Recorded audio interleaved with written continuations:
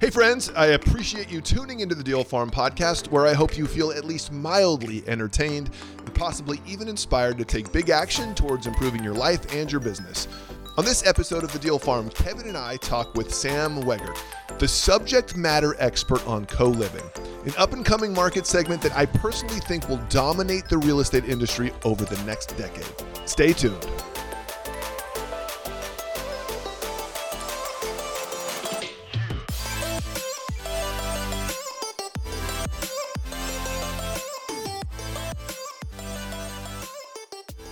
Hey, Ken, how you doing today? Oh, man, I'm doing so good. How about yourself? It is a fantastic week, and I am happy to be here. So what do you think about this cool blue light I got behind me? Ever get on YouTube and you see all these YouTubers? They like the blues and the purples. Kind of feels like a disco behind them. I'll be honest. I thought my monitor was broken. I was like, man, my hue is way off. The hue is, but it's not the hue. It's the light behind you. It's not the hue. It's hue. It's you. It's not the hue. It's I'm experimenting with cool blue light effects behind me. I don't know. Yeah. I'm not sure I'm cool enough to pull it off. Well, there's definitely effect here. I like it. I do like it. It makes you a little orange. I was going to say, my face looks a little orange. Yeah. My camera is having trouble adjusting. You got a little carrot top going on, just a little. Just a little. Yeah, I got to keep working on it. I mean, you got to keep the camera equipment up to date so you look cool and you can post to YouTube. And well, I've had microphone envy for a long time. I mean, you get that cool radio microphone that's pretty phenomenal. Mine works. Mine's okay, but it's not the radio mic. I guarantee your sounds just as good as mine. Half the time I don't even use mine right. My face isn't close enough, or the amp isn't turned up right. It shouldn't be this complicated to record a podcast. It really shouldn't. It shouldn't be.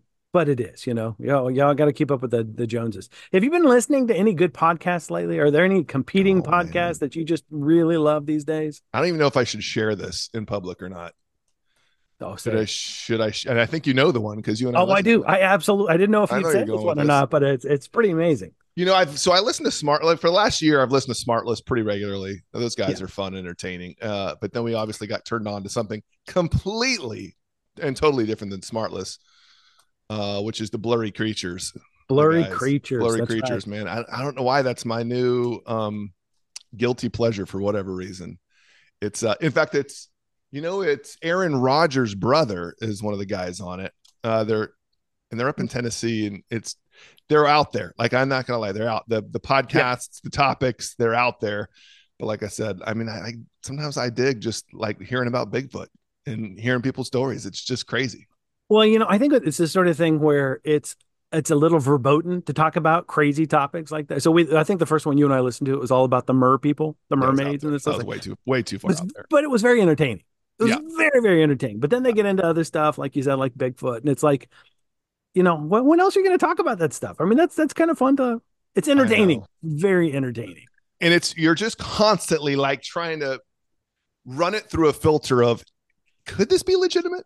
Is there something to this? Is there just enough there, right? Yeah, you're just constantly having to make this internal decision. Am I going to let myself believe some of this or not? I think I can, but I can't go that far. But where is the line? How far am I going to let myself believe before? You know what it is? It is the Ripley's Believe It or Not of podcasts. There used to be a TV show, right? The Ripley's Believe It or Not. And it was like, this is amazing. It was like, is this really real? Is it real? Yeah. I think the more pertinent comparison now is like Ancient Aliens or something like that, like a History Channel, and they've really delved into that. And some of that stuff's out there, but there's just enough believability too, where keeps people watching it. Oh yeah. So that's my guilty pleasure. What about you? You have a podcast that you're into right now? Like you, I listen to Smartless. I can't remember the name of what's the one with the real rich guys, the billionaires. You turned me on. Oh yeah, the All In, man. All In podcast. Yes, I've been listening to that quite a bit lately, which is just interesting. It's like sitting in a circle with a bunch of guys and just listening to them talk, and it's like that's some really interesting, perspectives. I enjoy it. Yeah, I'm with you on that. It's good to mix it up. You don't want to get stuck on one podcast. I'm sure that people pop into ours, listen to one or two, and then pop out, probably listen to other ones as well. Yeah. Hey, as long as you're getting one or two in, we're happy you stopped by. Yeah, but then I got one other one I listened to called Reflections, but it's deep theological talk about stuff. A guy from Ireland, actually. It's a guy from Ireland here in the States, Kimbo. I like that one. Oh yeah. Kimbo is awesome. You ever listen to Jordan Rayner? We listened to Jordan Rayner. In fact, Anita was on his podcast not too long ago. He's an author, Christian author. That's nice guy. Written some pretty good books. But my favorite podcast is this one. This really is my It's favorite. got to be. This is the one. Well, yeah. I mean, it doesn't get any better than this, Kevin. Let's be honest. It's about as good as it gets. We get some really interesting people. I find myself after we talk to someone, I'll think about it for days. It's like, man, we should get into that. Like we should be doing that. Like that's really amazing. Like we should, every week it's like I probably had 20 different business ideas based on people we've had in here. We should be doing that. We should launch that. We could do that. Oh, I told you at the outset, I said that, hey, do not get the shiny object syndrome. It's coming every time, every person you talk to. I will say this, though, this guest that we have on today, which wasn't necessarily recorded today, but I have a call set up with him tomorrow. So I followed up because I want to delve. I think there's so much to affordable housing. In fact, I just wrote a blog about affordable housing that's going on in our newsletter because I really do believe that co-living and shared housing is going to be the future of the next decade. I mean, I strongly believe that. And from an investor standpoint, there's more momentum behind it than like the Airbnb model, where there's municipalities shutting it down. Affordable housing is being opened up. I mean, even it's solving a major issue in the United States right now regarding affordable housing. So I love it. I say we bring them in. I say we bring them in, even though we talked to him about a week ago. Let's bring him in. So Sam, welcome to the show. What's up, Ken? Thanks for having me on. Hey man, great to meet you for the first time. Glad we got a little bit of time before the show started.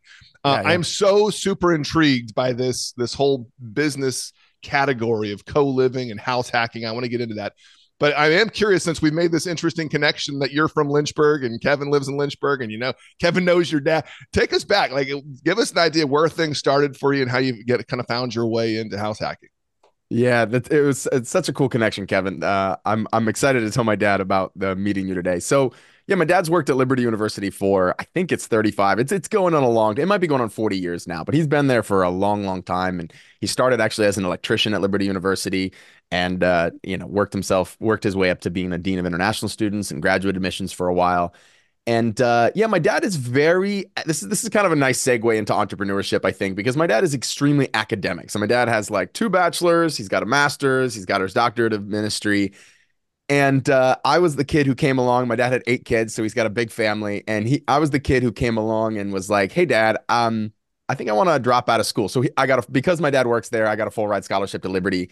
And I did about a year's worth. And I was like, I think I want to do this entrepreneurship route. And to my dad's just amazing credit and his belief in me, he was like, Sam, I did the academic route and you see where that got me. I love my life, but sometimes I feel like I could have gone further. So you pursue that. And he just believed in me. And to the point to where when I was 15 years old, and that's not exaggeration, I was literally 15 turning 16. Him and my mom gave me a $15,000 loan to buy a little martial arts school in the town of Amherst, Virginia, which we talked about. And that was where I cut my teeth on entrepreneurship. So big shout out to my dad just for everything he's done for me in my life. And he might even listen to this episode later. Now, I will say, so that's some positive things. Now, my dad also bought a bunch of real estate in 2007, 2008 in Lynchburg and Winston-Salem area as well. And that did not go over well for him. And so that really put a bad taste in his mouth for real estate. And he would say things like, Sam, I think real estate ruined me. You need to become wealthy and can help me retire, And so I took that very seriously as a kid and grateful that I've kind of had to face some of those fears maybe coming out from childhood to now be, all in on real estate. So you had a 16-year-old in a strip mall doing martial arts, which I got to say, that's pretty impressive. Thank you. How did you watch what happened to your dad with the market? How did you step into real estate? Like what were the steps that you made into this world? Yeah, I think one of the things, and again, I'll just shout out my dad for doing this. And I think my dad did this with almost all of his 8 kids. He really humbly recognized that I just can't teach my kids everything. So he would just put us in front of other mentors. He wanted me to go and train martial arts because of the instructor that was there. And the instructor was a business guy. And so he wanted me to get more. So he just kind of got me out and got me other mentors. And it was those mentors who kind of started to break down some of those beliefs of no, you need to save money, you need to invest money, and real estate kind of came up as the best investment. So I bought this little 3-bedroom, 3-bath condo in the town of Charlottesville, Virginia. It was about an hour away from where you are, Kevin. And I just lived in one room and rented out the other rooms. Now, keep in mind, I'm from 8 siblings, 2 parents. So living with 10 people, living with people is not is not a like that was normal to me, right? And so that was kind of where this co-living, house hacking idea was kind of birthed, was like, I'm living in one room and I'm making money. And I call that house hacking. When you're living in the place and then you're renting out another part of that place, that's house hacking. When it becomes co-living is when you're not living there. And this is my opinion on it. It becomes co-living when you're not living there. It becomes a true, pure investment play, right? You've moved out and now you're just trying to create cash flow from this property. So that's kind of how I got into that. Then I moved to Charlotte to buy some more martial arts schools. I was doing that full time at the time. And I bought another house. I tried to live in it by myself, but it was like too quiet. I didn't have a girlfriend at the time. I wasn't seeing anybody. And I was just like, I'm going to have some roommates. So I had 3 roommates in that house, and everything clicked for me this moment. One of my best friends in Charlotte, he was a really high up banker. He was like a president of a bank in Charlotte. And he says, how much are you renting that house for? And I did some quick math and I said, well, I'm renting this house for like $2,800. And he was like, man, that house would only rent for $1,300 on like to a single family. So for whatever reason, the way he said it, it just clicked. Like, wait, I'm doubling the rent. And then I went on this journey of saying, well, if I'm doubling the rent at 4 rooms, could I do more if I did 5 rooms or 6 rooms or 7 or 8 or 9 or 10, right? Totally. And that was kind of my journey into this asset class of shared housing, which is really what co-living is. It's just shared housing. I will say this. I would get sick literally every time I would buy a house. Even if I was, putting 3 or 5% down as a primary residence, I would like physically feel it. I think some of that was from my childhood. And so there was definitely fear that I had to overcome in that journey.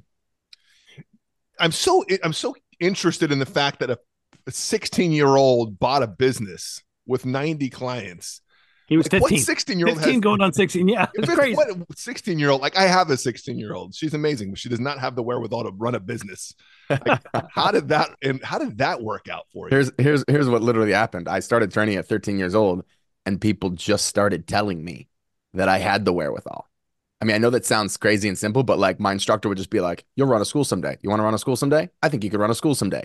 And my parents believed my martial arts instructor, and they were just like, Master Clements was his name, as we call him. Like, Master Clements thinks you can run a school someday.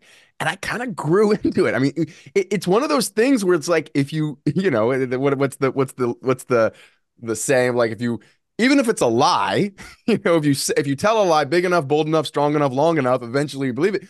It wasn't a lie. I just believed into it. I grew into it. I mean, really, that's what they did. That's why I like commend all these people around me that just believed in me. We're like, you can do it. You can do it. Wow. Now, the one thing my martial arts instructor did was, before he left, because he wanted to sell me the school because he was like burnt out, hardcore. Okay. Yeah. He hired a consultant, and that consultant would drive from Lynchburg.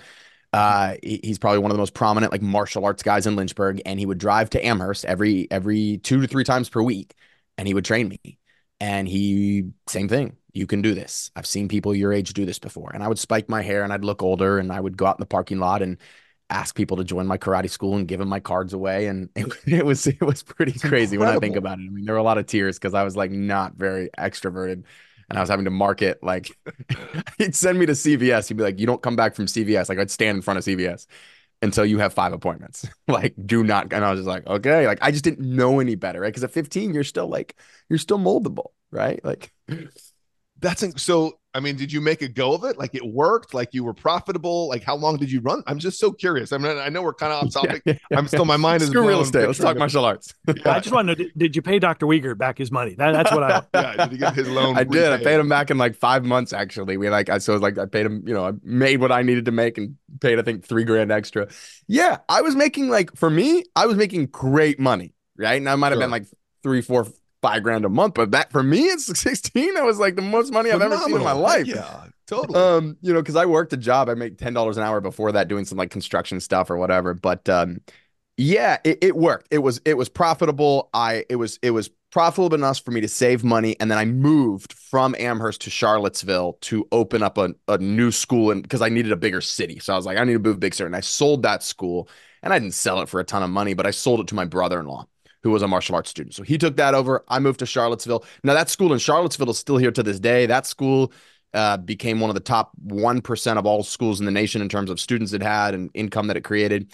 And then I just kind of went on this little rant of like, I'd put someone in charge, and then I moved to Charlotte, and I'd start one, and I'd put someone in charge, and I'd start one, and I'd put someone in charge. Kind of like the church planting model, I guess you could say, for the, since we're all Lynchburg folks here. Yeah. So how many do you own currently? I mean, are you still holding on? So we built 7. Yeah, we built 7. We built an online program, and as of 4 weeks ago, I just sold them all. Yeah. Did you really? So you Yeah, just I just exited the exited karate everything. Yeah. business. It was a very sad day. It's a long story of why I did it, but it was the right thing to do. I sold it to the operators individually. Every operator bought their Okay. own. Yep. And it was a great exit for me. It was a great thing for them. They got a kind of a running made business that I'd put a lot of systems in, and Yep. and that's allowed me to pivot to real estate 100%. So that was it was the right timing. It was the right Yeah. timing. Well, now it makes sense. You had mentioned before you went off to college, and college maybe just wasn't the right fit. Well, you'd already run businesses. You'd already started multiple businesses. I can just imagine you Right. sitting in a classroom, right? For English or comms, and it's like, why am I here? Like, I've got these other businesses I've already built. I have nothing against college. Like my dad, but you're right, Kevin. I mean, it was I had severe ADHD growing up, and so like I didn't sit well. Like I need to either be like talking or doing something or fidgeting. All my pens, I like mess with the thing. This is like every pen either has this part broken off or it's like all because I Yeah. have to be doing something, you know. Right. Here's mine broken off too. I do the same thing, man. Every one of It's my pens is awesome. broken because I fidget. That's so funny. Every one of them. That's hilarious. That's great, man. Okay, so you pivoted because you were house hacking yourself, and you're like, wait a Yeah. second, the light bulb went off. This math just seems to make a lot more sense. So, Yeah. what did that look like for you to kind of go all in? I mean, you did your own house, and then what did it look like for you to then start scaling, especially if you're going to do this full time? Yeah, the very long story of my real estate journey short was like I built these martial arts schools and that was my main gig. And anybody who says, "Oh, you have to be all in on real estate," like you can build real estate on the side. I built real estate on the side and it was a fairly, intensive. I wasn't doing like long-term rentals. I was doing co-living. So there was 4, 5, 6, 7, 8 people in each house. And I was able to build that on top of a 60, 70 hour a week job building a chain of martial arts schools. So, you have to be dedicated and committed to it. And I have that time. But I really wanted, I was made fun of a lot. We didn't grow up with a tremendous amount of resources. And so I was made fun of a decent amount. And I just thought the way I could impress my friends was to be successful, And so that was what I was like obsessed with. And this seemed to be the way to go. And it just kind of fell into place. And so really what happened is I would just buy a house, put my 5% down as a primary residence. I had a good, I had my W-2 job running the martial arts schools. Yep. And then I'd live in it for 1 year, go back to the exact same banker and be like, hey, year's up on a new primary residence. And he'd be like, okay, what are you doing with the other one? I'm like, here's 6 leases that I just put on that other one. He's like, and he would always be like, what the heck? I'm like, yeah, but you can add that back into my income, can't you? That's Because right. he's like, yeah, I guess I can. Like Yep. he'd add all 6 leases, the income back into my income, and I'd qualify for another primary. And I would just do that for, a good 4 or 5 years in a row. And that was kind of how I initially built the company. I have a lot of commercial loans and more homes now, but that was initially how it got built. Yeah, it was a really, really fun process. There was a time where, to be honest, when I had like 3 homes, I didn't see a lot of other people doing co-living. And so I was very like down on it. I was like, is this even a thing? Like, am I just going to get in trouble? One day, am I going to wake up and this not work? People not want to rent a room? And I had an opportunity to meet at an event. I had an opportunity to meet Robert Kiyosaki, and I like waited in line for like a long time to shake his hand. And I'm assuming all of your listeners know who Robert Yep. Kiyosaki is. Yep. And I said, hey, Robert, I'm doing this thing where I'm renting out rooms in homes and I'm a little nervous. I want to buy another one. I had like 3 at the time. I was like, I want to buy another one. But honestly, like none of my friends are doing this. Nobody in my mastermind is doing this. Like people think it's kind of crazy. And he just, you ever like have that one time in your life where someone says the right thing at the right time forever your life changed? That's what he said. He looks at me and he's like, Sam, I believe room rentals and co-living. I don't know if he called it co-living at the time. He goes, I believe it's the wave of the future. And I was like taking notes and I was just, all I wrote down was like wave of the future. And I just remember thinking like, and then he leans in and he's like, I think like the economy is going to get worse and worse and worse. He's kind of doomsdayish right now. He's like, the economy is going to get worse and worse and worse. He goes, I know how I'm going to split my 4,800 square foot house into 6 rooms. Wow. When that happens. And I was like, well, man, if Robert Kiyosaki, like if it's good enough for him to do it and it's good enough for me. And that gave me the confidence to like even truly go all in. But I built this pretty much alongside my martial arts school. And only until 4 weeks ago did I sell all of that. I was pretty involved until then. Okay. And, Brandon Turner is a friend of mine. He used to be the host of Bigger Pockets, and he invited me on to talk about co-living. And that was probably the pivotal moment where I started teaching people about it, because like we got like 500,000 downloads in the first 30 days. And like all these people were reaching out saying, I want to do co-living room rentals. And I didn't have the time. And so I just started kind of training people about it. And that was more the moment where I think my life really got consumed by the model versus just investing it on the side. Yeah. Mhm. Yeah.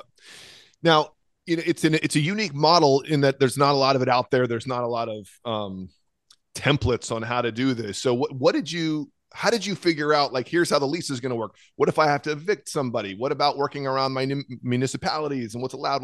How did you navigate all that early on? Because you were figuring it out. Like, you're literally building the plane while you're flying it. Yeah, for sure. Yeah, it was like the first house. I didn't have any leases. It was like this one-page little document that was like 2 paragraphs that I'd have people sign. And apparently that doesn't work well when you're trying to evict somebody, because one guy just stopped paying and would just squat in my house. And he was like the weirdest guy. And I had just upped the rent. You know, you get like a little greedy as a landlord. You up the rent and someone says, I can do it. So that was me. I just put him in. Yep. So there's a lot of lessons because I wasn't a landlord. So a lot of little lessons. Thankfully, overall, I was blessed because I just had good people in there and I vetted them well. And I kind of had a good gut check for people. I kind of had a good vibe check for people. But yeah, I basically just started with leases.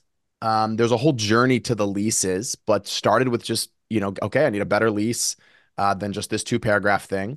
Um, and then it kind of went from leases to now we use something called membership agreements. And the reason we use a membership agreement is because that's really a more legal way to do it, is basically what it boils down to, and I've modeled it after Pad Split. Kevin, I know you mentioned Pad Split. Pad Split's one of the largest companies kind of managing these properties. And one of the ways that they kind of circumnavigate these like boarding house rules or rooming house rules is by having a membership company. So it's like this company owns the LLC. Let's say, XYZ company owns the LLC. It leases to one person, because in the United States, an LLC is considered one person. It leases to one other LLC, and this LLC happens to have a lot of members.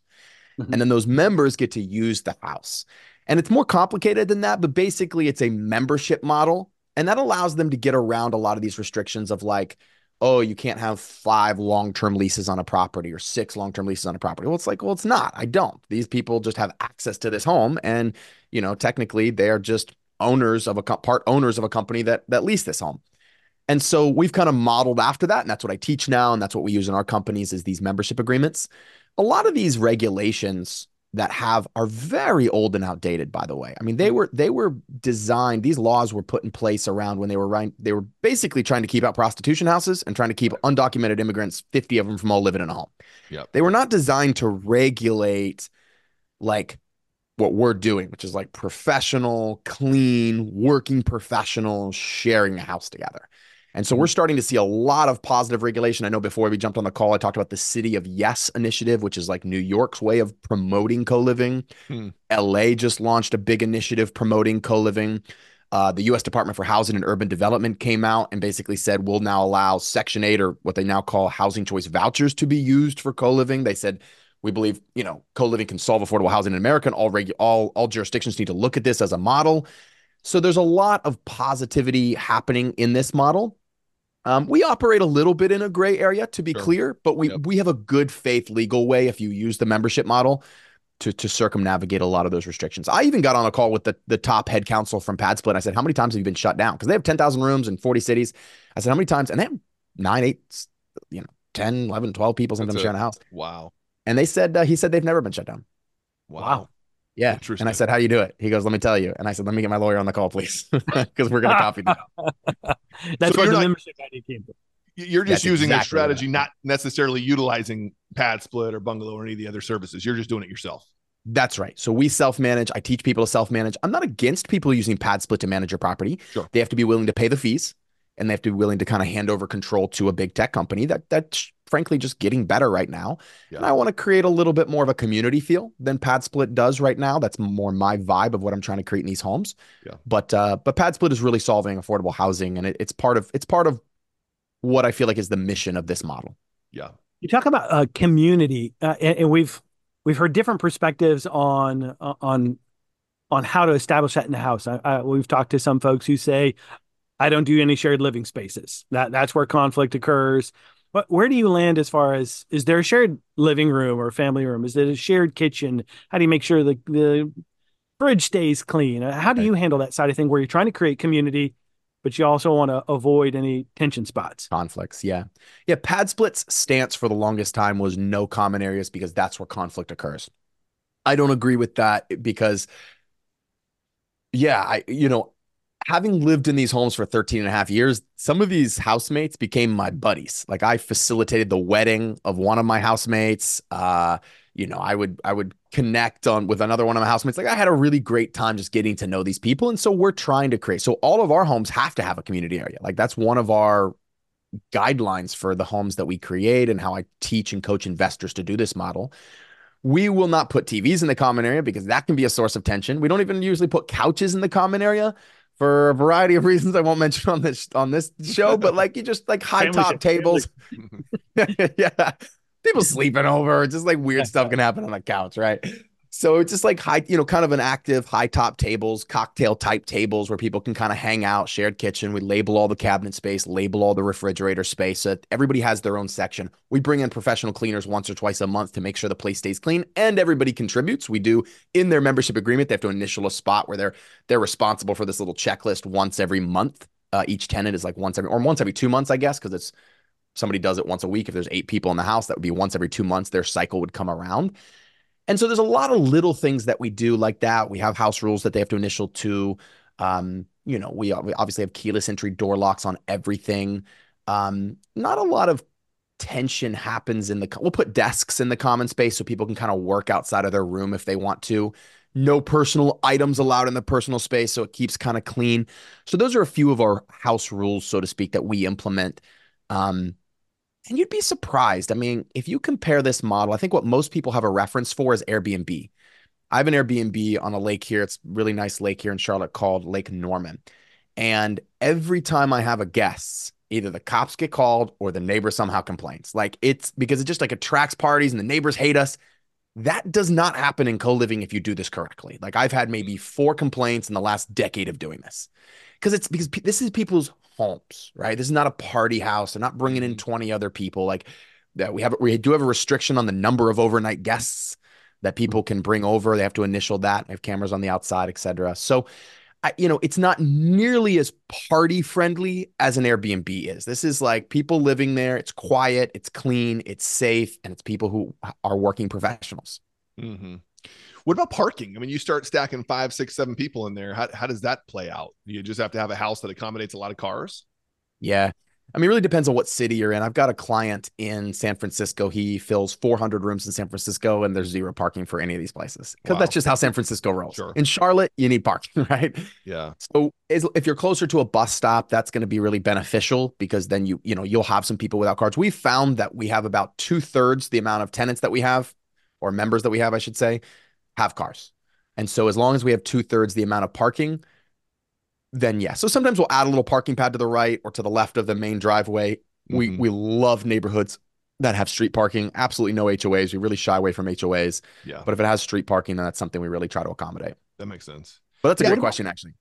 Private bathrooms versus shared bathrooms. That's a good question. Yeah, private bathrooms are going to rent for probably 20 to 30% more.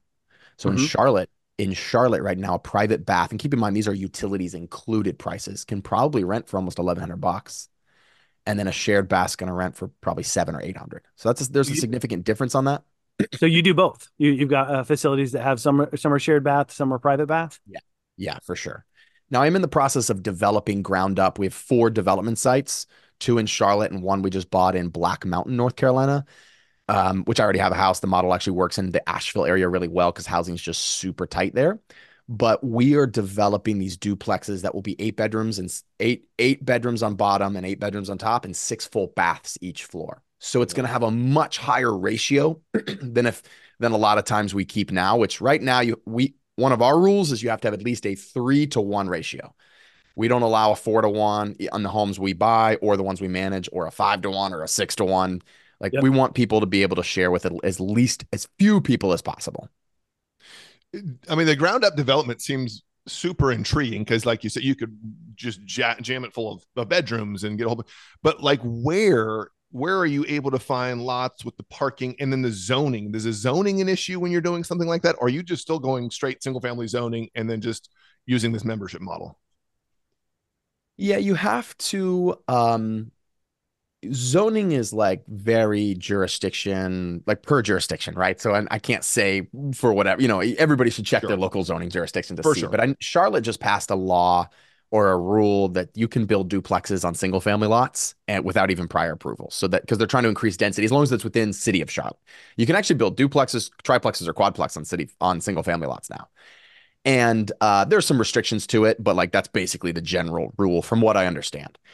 And yeah, so in Charlotte, we're just building on 2 single family lots. And yeah, we might be technically exceeding the occupancy a little bit on each of those duplexes, but it's not by a tremendous amount.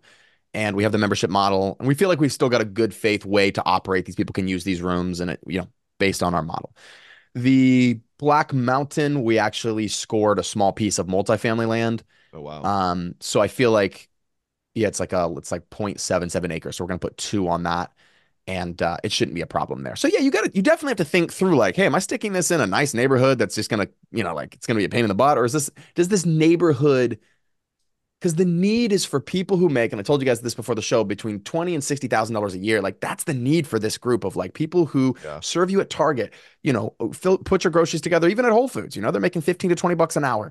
They're at all the gas stations you stop at. They put your luggage on the airplane. Like, where do those people live in a city? They either have to drive an hour, or they have to do something like we're talking about that's a little bit more creative. And so you do need to think through parking. You do need to think that through. You need to think through where it is in the neighborhood, and then obviously check zoning. But in Charlotte, where we're actually moving forward pretty heavily with being able to do these on single family lots. That's huge. Yeah, especially if they're encouraging that and allowing you to do duplexes and triplexes on single family properties. That's awesome. Exactly. What's your metric? Like, what are you aiming for in terms of like your cost maybe per bedroom and your rent per bedroom? I mean, I'm assuming that you've got numbers, you got a buy box that you're shooting for. Yeah, it's very much a moving target because we have investors all over. So you might be able to get in California, your numbers can be totally different than in Charlotte. I can give you what Charlotte's is, but like Charlotte is not. I wouldn't don't extrapolate that to any other cities. Like each city is going to have its own rent metrics that you're going to have to look at, and it's going to have its own its own price per bedroom that you're going to look at. And in Charlotte, I look for about $50,000 per bedroom. And that bedroom's going to rent anywhere from, $800 to $900. Now, there's a little bit of discrepancy there because we have those private baths. And so sometimes they'll rent for more if I do have a private bath, et cetera, et cetera. Ultimately, what I'm looking for is a cash on cash return. And that's basically a 15 to 20% cash on cash return. So if it hits that metric for me, and that's a very personal metric. That's not something I put on anybody else. I'm just saying that is my metric for whether or not I will sell a property if it's doing less than that, reposition into properties that are doing 15 to 20% cash on cash return, which, and I want to be really clear. This is a return that is after CapEx, miscellaneous repairs, vacancy, management fees.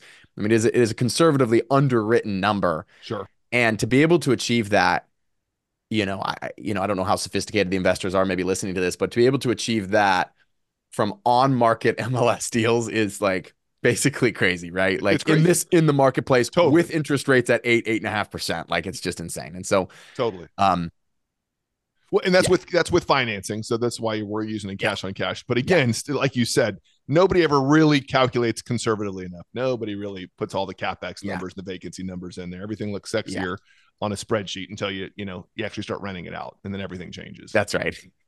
My mentor used to say that the best deal of any real estate deal was day one. That's the best day. Yeah, exactly. And then reality strikes day two. Then reality hits. Yeah, you're like, there's mold. So are you acquiring? Have you acquired most of your deals on market, and are you still trying to source on market? We buy all of our deals on market. Yeah, I bought all of my deals out of the 30 some homes we have that are doing this model. 150 rooms, I think 38 homes or something, 35 homes. We have all of them have been on market, at the exception of 2. Okay. Wow. Yeah. Interesting. And are you even today, even with the market the way it is, you're still able to pop a deal on the MLS here? Yeah. I have 4 in my underwriting folder right now. I could show you that are all 15% cash on cash or higher. Yeah. It's pretty much everything in town. I mean, is that really where the market is best served, or are you doing anything like out in the suburbs? Well, it's all suburbs, but I mean, in Charlotte, you've got like downtown, but you couldn't buy anything downtown for less than like 900 grand. Like it's right. Like you got the like hop in hot area, sure. But then you've got suburbs still within the main belt, I guess you could say. Okay. We've started to go outside of that belt a little bit just because prices and it still is accessible to a lot of the main areas. But if we're within 20 minutes, I mean, and again, this is city specific. That's why it's so important for everybody listening to invest in areas that they know. If you're in an area like in Charlotte, if I'm within 20 minutes of a good, an Amazon hub, the airport, like some of these big employment hubs that kind of fit my demographic, then that's where I want to be. And Yeah. so that's a lot of times what we'll look for. I gotcha. That makes sense. Where are the employers that are going to be employing these people? And they're everywhere, really. I mean, they're the gas stations, the Target, they're one. But if there's a big hub for that, being closer to that hub is really nice. It's a benefit. Yeah, you definitely want employers nearby. And I think it's really important that everybody just understands the value proposition of this, though, because we get a lot of complaints. People be like, that just sounds. I got written up in the newspaper after a speaking gig one time. They were like, Sam Wegert peddles the newest, scheme from greedy landlords to blah, blah, blah, blah, blah. And I was like, man, that's not what I'm trying to promote. And so basically, like I kind of lead now with telling people that I lived in these homes, helped develop a model that's community based and that's shared housing, and that people can live with good people for probably about half, if you include utilities, about half of what they would normally be able to live for. And so in my mind, if you just look at rising housing costs, there are tremendous amount of statistics on how little affordable housing we have in the United States and how that's not really being addressed. The latest statistic I read was we're like 7.8 million affordable housing units short. Nobody's really building them. There aren't crazy huge incentives, and if you do some math on that, it's basically like $1 trillion just to create the housing. That doesn't even include subsidies and all the stuff that has to go into managing it, like just that. And so it's a huge issue. And this is a creative way, in a fun way. And when I first came out on Bigger Pockets, a big podcast, I had the guy from Germany call me and he was like, Sam, you're talking about this like it's new. He's like, this is how we live in Europe. And I was like, right, yeah. He's like, you guys are just spoiled in the United States. He's like, this is how we live. This is how most people live. A lot of people live here. Like, it's very rare that a millennial here owns a place. Yeah. Nobody owns a place here. We rent rooms a lot of times. So it's really just something that's kind of seeping in as we've had inflation and all this stuff. And so it's solving a big need. Unlike Airbnb, where we're taking housing off the market, we're putting housing back on the market. Right. And as an investor, you win. So it's a huge win-win for what's happening. Totally. So you keep talking about all these people that are out there that need the affordable housing. How are you getting to them? How are you finding them? What sort of marketing are you doing? Because it's not probably traditional just for rent on Zillow, is it? I mean, where are you advertising for tenants? It's funny you mentioned Zillow because literally 3 weeks ago, you can now list a room for rent on Zillow. I don't know if you knew that or not. No, I did not know that. Yeah, they just added it. Because we've tried to. Yeah, they just added it. It's like it's their newest thing. All the big tech platforms are getting behind rooms for rent. Okay. I mean, case in point, Zillow. But there are other ones. I mean, there are really big ones. There's Roomster. There's Roomies. There's one called Zumper. That's actually a room rental site. There's Craigslist, believe it or not, is still a juggernaut for rooms. They have a special category for it, right? And I'd say probably the biggest area is Facebook Marketplace. Is it? Okay. Like that, yeah, that's probably where we're seeing a lot. They have a special way that you can list a room, and people are, and we get a lot of leads through that. Yeah. But we'll get creative. We actually pick. We own 150 rooms, but we manage an additional 150, and so we're always running ads. We do some paid advertising on Google. We put out signs. Believe it or not, signs can produce a lot of leads. Just room for rent signs in town. Mm-hmm. There's a lot of ways to do it. I don't want to make it so different than just renting out anything else that you would rent out. If you have an apartment that you wanted to rent or a house you wanted to rent, you'd post on Zillow and Craigslist and apartment stock. You just post all those places. Yeah. And that's pretty much what we do. We just post in all those places. So interesting. So you'd mentioned that you manage for other people. Maybe talk to us for just a second about, it's not just your own. You guys have a service and you consult. I mean, what does that look like? Yeah, I had a lot of people starting to reach out to me just to be like, hey, I want to learn more about this model. And for like a good 6 months, I just took 15-minute meetings, but I would have like 3 a day. And finally, I had a partner come to me and be like, hey, man, like you're burning out and you need to do this in a group format. So we just started a way to kind of help people learn how to do this model. More specifically, how to find the properties, how to buy them, how to rehab them, just all the nuances of A to Z, and just all the systems that I had put in place, the checklist, the templates, the membership agreements, and basically everything they need to just kind of go and start acquiring, right? Yep. Or to build a partnership and then start acquiring. If they don't have the down payment or the money for the down payment, we even teach them how to raise capital and all of that. So, and then we did launch a service. Now we are scaling this back, to be totally honest. We launched a service called the White Glove Service So for my students that were in our program, we would actually do everything for them. We would buy the properties, everything, like hands off. The problem with that is we were getting a lot of people who had maybe never done real estate before, and they're just like, it's a lot of communication. So we're kind of transitioning from a done for you to a done with you. Yeah. And that's a good transition for us. But yeah, we and then we manage it on the back end. So it operates like any traditional property management company. We take over your properties, we do everything, we handle maintenance, we handle the members, the tenants, the members, and then you get cut a check at the end of the month. Okay. And what's that percentage? Because vacation homes, it's 20%. Single family, it's 15. 7 or 8%. So you're in the middle somewhere. 15, yeah. 15. Okay, yeah. So you kind of land right in the middle there. Yeah, Pat. It's more. It's less than a short-term rental, but it's definitely more than a long-term rental for sure. Yeah. Well, there's more involved, so that makes sense. Pad split charges close. They're changing their model up a little bit. As we're sitting here on January 24th, 2024, they're changing their model, but they used to charge close to 22 or 23%. All things, all in. If you use their property management company and their membership-based model and the credit card fees, so it's. But they're making some good changes. But But here's what's crazy about that: they're able to take that, and these homes still are deals. That's what's crazy. That's what's crazy. Yeah. The whole thing is just super interesting because, like you said, it's new. And what I love about it is, like you said, there's so much momentum behind it right now. Yeah. I mean, if Zillow is changing to now renting by the room, that tells you something, that they're adopting it. If the housing department's coming out and saying this is what we see the future is, then yes, this is what you want to get behind. Like, to your point, Airbnb makes me nervous. Look, I have some Airbnbs, but they still make me nervous because I feel like this one stroke of the pen in the city that this house, and then my model goes out the window. And they're doing that in a lot of different places. Like you said, Asheville's probably next. But this doesn't feel like that's what's coming. It feels like, if anything, it's loosening up with the co-living space. That's right. Yeah, I think what I want people to take away is like, and I'm not saying this is good or even like, wow, this sounds, what I'm about to say is probably not sound American, but it's true. And it's like the room is becoming the new apartment. Yeah. And that's actually what the guy from Germany that called me that was getting on me for calling this a new strategy. He was like, it's not new. We live like this in Europe. And he was like, the room here is the new apartment. And I thought about that and I was like, wow. That's a big difference between kind of the model I teach and Pad Split. Pad Split, they furnish all their bedrooms. Yeah. So you go in, you get a furnished bedroom. That's cool. That's fine. But I really want people to see that bedroom as their space. And so we teach a model where you don't furnish any of the rooms. We furnish the common areas only. And like, that's your space. That's your apartment. Do whatever you want to that. Had one guy turn all the lights and make a blue neon lights in the fan. Like, cool. That's your spot, man. Do whatever you want. Right. And so I think if people kind of realized that it's a great place to live. It's like, having lived in these a lot, all of us have probably had roommates. I'm sure you guys have had roommates at some point in your life, whether it's college, and usually those were decent times in our life. They weren't terrible. Right. So just bringing back that model with a few more restrictions, and doing it in a way of, we have people living in these homes that make 80 grand.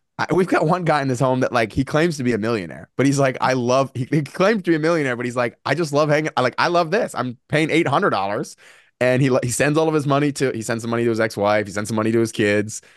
And they have a barbecue every Saturday. So he's like, it's a thing for him to live this way. And so my vision for where this asset class could go is that we make these homes so beautiful, so nice, so fun, and it's done so well that even people who could absolutely afford their own house or apartment are at least like, I don't know, that co-living thing sounds cool. Like, that sounds like, it's not about that's where I see this going, where I could see this going. I'll talk about it with my wife all the time. We live in a big house here, and I'm just like, can we rent out a room? Can we rent out 2 rooms? She's like, no, not. Well, we live in a society that is increasingly isolated. I mean, if you want to think about the psychology, people living on social media that are more and more disconnected. And so, this is not only meeting, a housing need, from a financial standpoint, but I can see people that have the means. They're like, no, this is really attractive because it gets me connected to other people. I'm living in community in a way that maybe I likely wouldn't if I was alone. And you talked about it being un-American, but really, if you think historically, this was very common in the United States up until about the 1950s. If you look historically, Room shares were very, very common up until about the post-World War II boom, when you see massive new construction for those post-war families, right, that are coming out buying them. But before that, Wow. very common, very, very common across our country. So it's almost like we're moving back to something and meeting some real needs. That's a really cool perspective, man. I've never heard it put in that way before, but that's a really cool perspective. I'm gonna take that. I'm gonna start using that. That's beautiful. All right, let's end on that. He said it was beautiful, and I told him he's something ever. Kevin's like, I'm done for the day. Boom, Peace out. mic drop. I'm out. That's hilarious. Sam, this was really good. I do feel like I could continue picking your brain for another hour, and I'll spare you the agony of that. Thanks, guys. This has been really, really good, really eye-opening. And offline, I want to continue having this conversation with you. For sure, man. Sam, really appreciate you coming on, man. Thank you guys for the opportunity. This was fun. Thanks for the opportunity to chat. Absolutely. Thanks. Dude, that was outstanding. And how crazy, like, I knew this guy's dad like years and years and years ago. What a random connection. I've known this guy for a long time. I don't think that's, I mean, I've definitely had people on the podcast that I've known, but to like not realize there was a connection, you guys start talking and all of a sudden, wait a second, I know who you are. I know your dad. I know your sister. I know your family. Wait a minute. That was kind of crazy. We're very unexpected. Yeah. Yeah. Hey, more reason to connect with them after the fact and see if there's some I think he would be a tremendous asset to our franchisees inside our system. I mean, this is a great program to roll out. Agreed. Yeah, totally agree. I think there's an opportunity for us, opportunity for our franchisees. For those that you're listening, this is absolutely worth exploring further. Great opportunity and a great time to do it as well. Well, think about how hard it is to find houses that pencil out from a rentals standpoint right now. Yeah. Because interest rates are high. Everything's expensive. It's hard to get stuff to pencil out. Well, if you can change your strategy, especially since there's so much momentum behind the strategy, there's so many companies that are cropping up just for this purpose. Yep. To me, it's a great way to make more houses work from an investment standpoint. Well, tomorrow, hope it's a good call. And I expect an update in a week or two. Guaranteed, Kevin. I vote we do this again next week. All right. Guaranteed it's going to happen. All right. See you, man. Bye.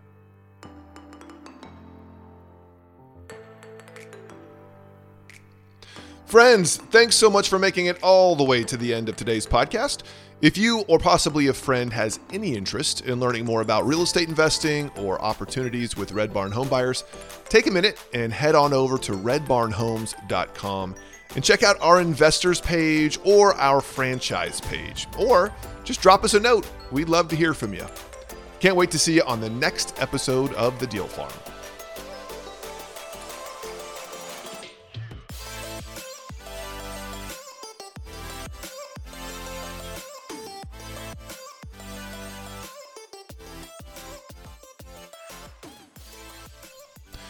Hey friends, just a final thought before you check out. You know, so many of us are going 100 miles an hour through life. We're weighed down by stress or worry or even that haunting feeling of emptiness. But it doesn't have to be that way. I've actually put together a quick resource at faithcrossroad.com where I share just a little bit about the faith that gives me hope and purpose and identity, and I'd love to share it with you. Again, faithcrossroad.com.